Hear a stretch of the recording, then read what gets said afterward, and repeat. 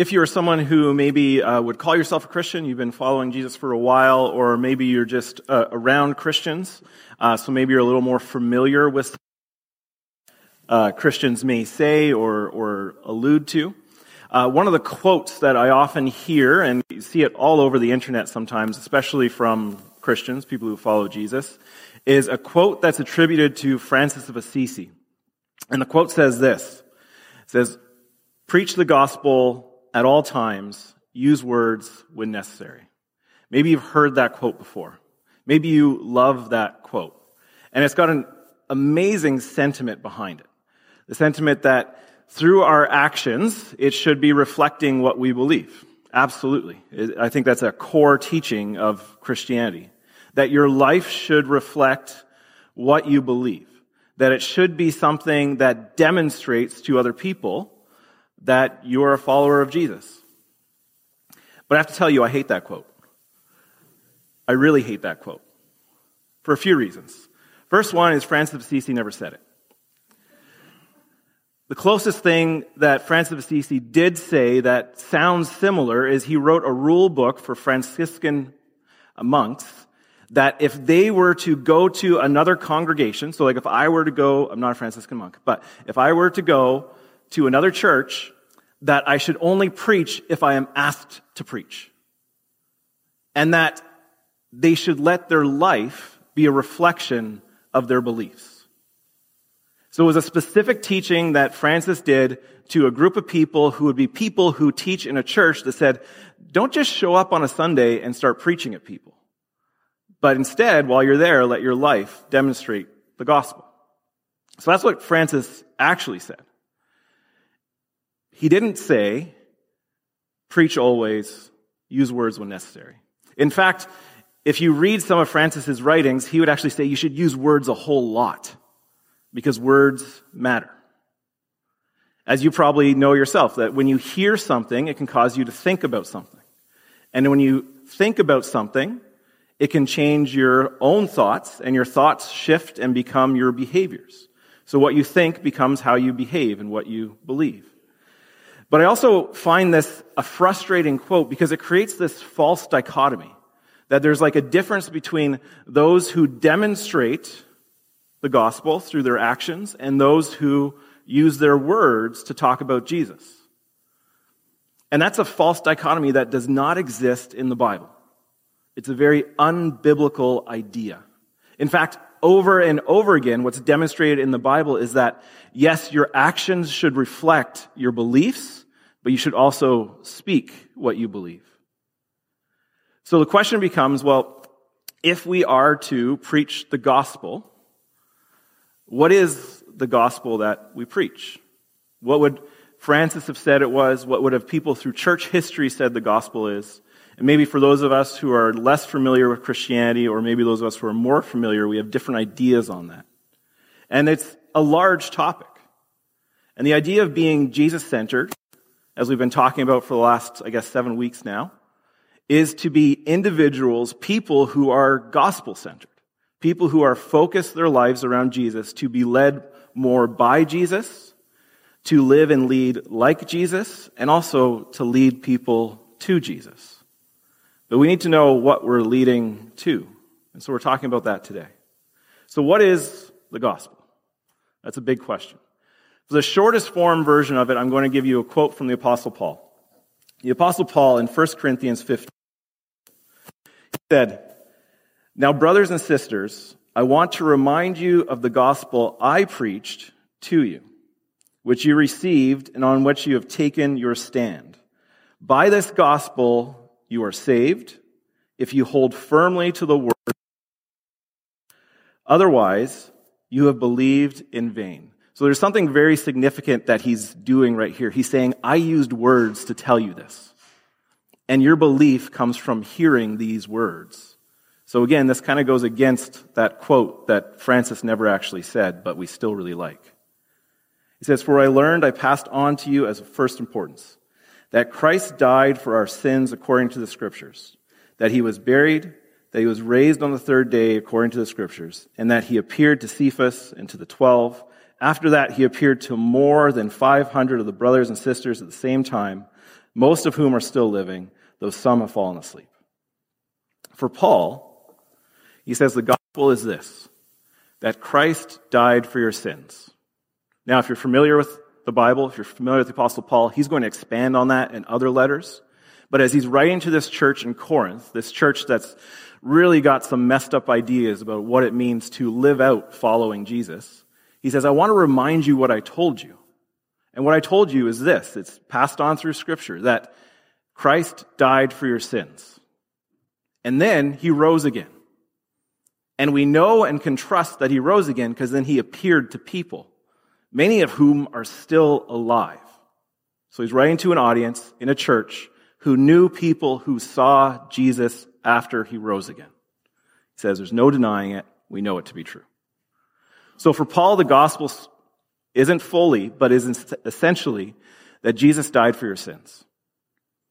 That you were someone who was disconnected from God because of sin, and because of Jesus' death and resurrection, you now have intimacy with the creator of the universe, if you want it. Now, there's more that we can talk about, why that is such good news, but we're just going to take that as a short summation of the gospel. So let's think about that. Let's think about that quote from Francis, not really from Francis. Preach the gospel always, use words when necessary. How do you demonstrate without words that Jesus died and rose again and you're forgiven? Maybe you have a way. Maybe it's just the consistency of your life, which is important. And I'm not speaking against living a life that reflects your belief. But we also shouldn't neglect using our words to share it. And like I said, it's a false dichotomy. It's not something that Francis actually said, and it's actually not the words of Scripture. We need to keep that in mind too. And Scripture actually says something very different about sharing our beliefs. And what it says, I'll give you a few quotes. The first one's from Jesus himself, John chapter 5, verse 24. He says, "Very truly I tell you, whoever hears my word and believes him who sent me has eternal life and will not be judged, but is crossed over from death to life." Jesus says, whoever hears my word crosses over from death to life. Later on, in the end of Mark's gospel, he said, in what's considered the Great Commission that all the gospels have in a different way, he says to them, "Go into all the world and preach or proclaim the gospel to all creation." That good news that Christ died and rose again for people. Proclaim it, share it with all of creation. Absolutely, part of it is how we live. We demonstrate what we believe. But a key context that's used in Scripture in these words, if we accredit them to Jesus, is Jesus says, use your words. We tell that to kids all the time, right? Don't hit each other, use your words. Don't just live your gospel, speak your gospel. It's an important reality. So Jesus himself would say that the good news is something that needs to be shared. It's something that needs to be communicated. He demonstrates that obviously through his life, that he is the one who died and rose again for us, for the forgiveness of our sins, but also so that we could have life in all of its fullness. And we show that both in how we behave, but also in how we speak and what we speak. Paul would say something again that's really important at the end in the book of Romans. So as he's writing to this church in Rome, who he doesn't know, and he's trying to help them understand what does it look like to live a life of faith? What does it look like to be people who follow Jesus in their everyday life? He wrote this in Romans 10:17. He says, "Consequently, faith comes from hearing the message, and the message is heard through the word about Christ." So faith comes from hearing, and we hear the word about Christ. And in fact, he's going to say that even in our own experience, just before this, in verses 9 and 10, he says, "If you declare with your mouth Jesus is Lord and believe in your heart that God raised him from the dead, you will be saved. For it is with your heart that you believe and are justified, and it is with your mouth that you profess your faith and are saved. Words matter. The biblical story is not to preach Christ always and use words when necessary. It's to preach Christ or the gospel always and make sure your words are consistent with your actions. Words matter. The story of Jesus is passed on through words. The story of your life is passed on through words. Yes, there's observation, but people tell the story. And Scripture is the telling of that story. So if we want to be Jesus-centered, as we've been trying to talk about over these last few weeks, about what does it look like to have our life centered around Jesus as the main authority and priority in our life, if we want to be people who are Jesus-centered people are pointing others to him. To be Jesus-centered is to recognize that Jesus, yes, died and rose again for your sins, for your forgiveness, but also everybody's. And you need to share that. And how do you share it? Well, if you just do it through your actions, and this is not, again, to say don't act a certain way, but if it's just through your actions, you might miss an opportunity to really invite someone by using your words to show them the grace of God. Think about the people you know. Maybe it's people in this church. Maybe you don't know anyone in this church. You're just getting to know people. Chances are they're really nice people. They do nice things. Maybe they volunteer on Fridays and Saturdays with our food rescue stuff. Maybe they're downstairs with the kids on Sunday morning. Maybe they're doing stuff on the soundboard or in the band. They're nice people, nice things.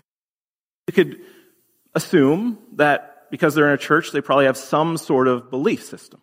And that belief system should be around Jesus. But now think about people who you don't see in church.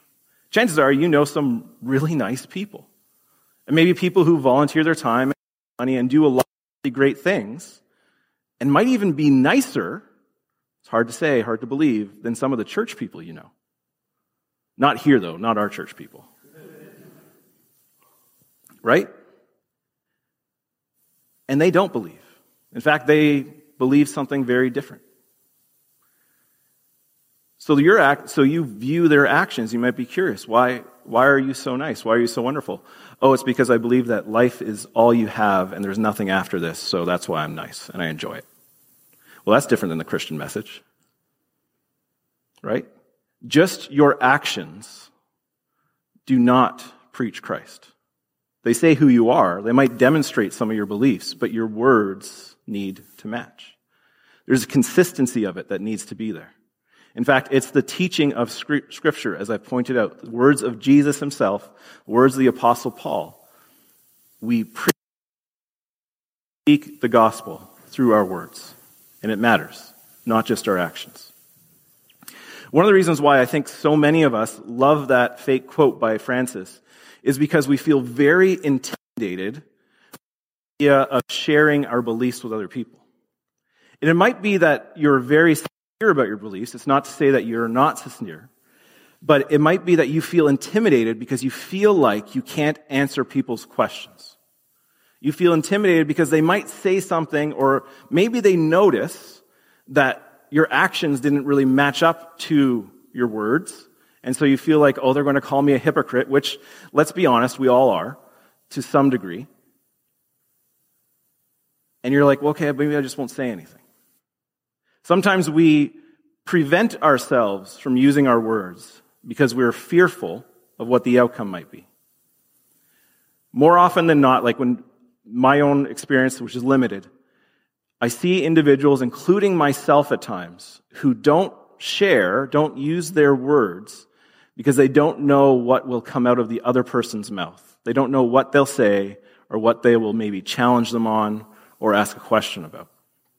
And sometimes we get this idea that we need to be able to answer everybody's question about everything. But that's also false. In fact, that's unscriptural. And so if we are people, and I know we aren't all those people, but if we are people who say we follow the Bible, we do have to have answers, but not answers to everybody's little question. Peter wrote in his letter to the church in Rome, in 1 Peter, what we need to be able to answer. He wrote this. It says, "But in your hearts, revere Christ as Lord. Always be prepared to give an answer to everyone who asks you to give the reason for hope that you have. But do this with gentleness and respect, keeping a clear conscience, so that those who speak maliciously against your good behavior in Christ may be ashamed of their slander." Peter writes to a group of followers of Jesus into a context that is very anti-Jesus. They are living in a society that does not like God. And so these Christians are living and trying to demonstrate through their life and through their words that they are following Jesus. And Peter says to them in encouragement, be ready to give an answer for everybody who asks a question about the hope you have, why you hope. What often we do, and I've seen done in churches, and I've had people say to me, is we go, be ready to answer any question people have.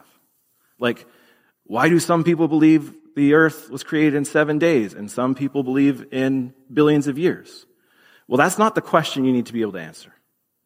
It's good to research it. It's good to figure out what you believe on that. But the question you need to be able to answer is, why do you believe in Jesus in the first place? Why do you have hope that Jesus died and rose again for the forgiveness of your sins, and so you can have life in all of its fullness? Can you answer that question? That's the only question you have to be able to answer. So Peter's instruction, and his instruction to us as well as them, is be ready to answer for the hope you have. Use your words to demonstrate, to speak the hope you have. How can you always be prepared to give an answer? That's the big question. How can you always be ready for if someone is to ask you? Well, first it involves, obviously, that you are living a life that reflects that. So people do see, demonstrated through actions, that you are someone who is kind and gentle and good. But you're also using your words to demonstrate your belief in some capacity. So how can you always be prepared if you are asked the question? I want to give you some suggestions. The first one is prayer. Pray continuously. Not just pray when someone's asking you a question, which is really convenient, but always be in prayer. Always be connecting to God. You know, in Peter's statement, he says, in your hearts, revere Christ as Lord. Part of revering Christ as Lord is your belief, but it's also your position with Christ in your understanding. So you keep that relationship going through prayer. Be praying to God often, always, if possible.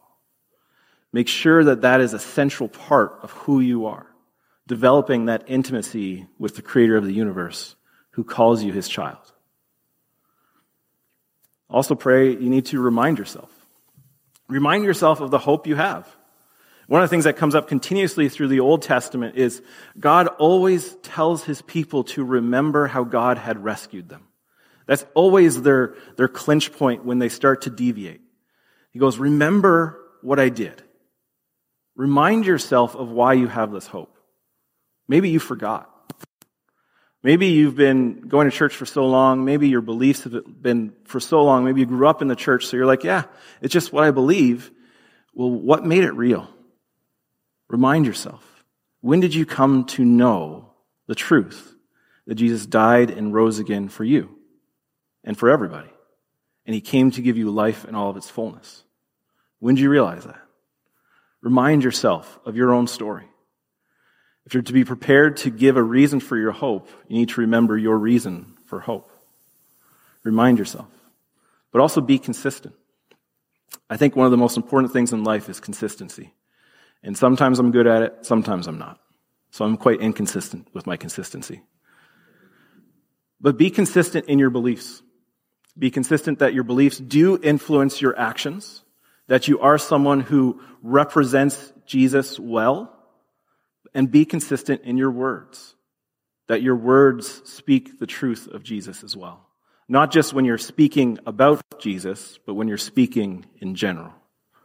To be someone whose words are kind and gentle and good.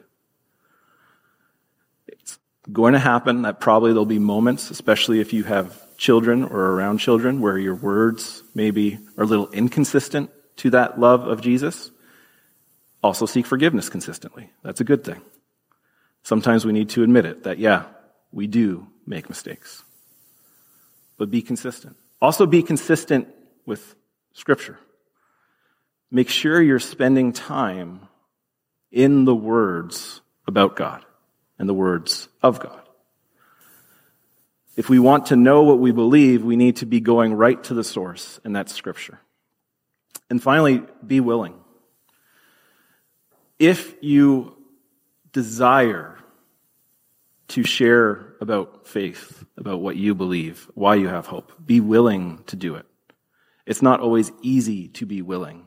Some of us will say, yes, that's a good idea, but I'm not too sure it's for me. The invitation from God is to be willing to follow Him. And in our willingness to follow Him, sometimes we put ourselves in places where we have to speak the truth of the gospel. Speak why we have this hope. Be in prayer. Remind yourself of your hope. Be consistent in your words, your actions, and in Scripture. And be willing. Because the words of Scripture point us to the hope we have in Jesus. And if you are someone who has embraced that hope, my challenge for you is to ask, why wouldn't you want others to embrace it? What if you willingly ignore the invitation to use your words, and because of it, somebody misses out on that hope? God does what God does, and I trust the Holy Spirit, but He invites us to be people who speak His reality into this reality. We need to use our words as well as our actions to demonstrate the truth of who God is and why it matters to follow Jesus. I know that's not something that is going to be comfortable for all of us. I know it's something that might be hard, and I want to encourage you to think and pray through how you can do that in such a way that is consistent with who you are, how God has gifted you, and with what you believe. Now, if you're somebody who doesn't believe in Jesus, I'm not asking you to share about Jesus because that's not what you believe. But if you do, if you follow Jesus, we need to be willing to use our words to preach, to proclaim, to express the hope we have and why we have it. One of the ways I want to help you to do that, or to consider how you might be able to do that with someone, even when you feel like you don't have the words, is that when you walk out of here before you go to your pre-Pancake Tuesday Sunday, I have these little books. These little books are a collection of the Gospels. And they look nice. And basically what it is like a chronological order of all four Gospels kind of put together to tell the story of the hope we have. If you are someone who has a hope in Jesus, I would love for you to grab two. One for you and one to give away. And maybe there's somebody you know in your life who could use the hope of Jesus. Invite them to read along with you. Say, I'm going to read this over the next 7 weeks, which happens to be Lent. Would you read with me and hear the story of why I have hope? I want to challenge you to grab at least two of these. One for you, one to share, and read along and hear the story of Jesus and why you have hope. Let's pray. Heavenly Father, I thank you that you have invited us to be people who have hope. That through Jesus we know and can know with certainty that your death and your resurrection is the forgiveness of our sins and the invitation to life in its fullness. That it was witnessed by many, and as the authors of Scripture point out, many of those were alive when the Scriptures were written. We can know with certainty the truth that is in the hope that is you. I pray that if maybe we're exploring our own beliefs and don't know if we believe it, that we open our hearts and our minds to what you have to say, Holy Spirit, to reflect on why we do or don't have hope, or what makes following Jesus different.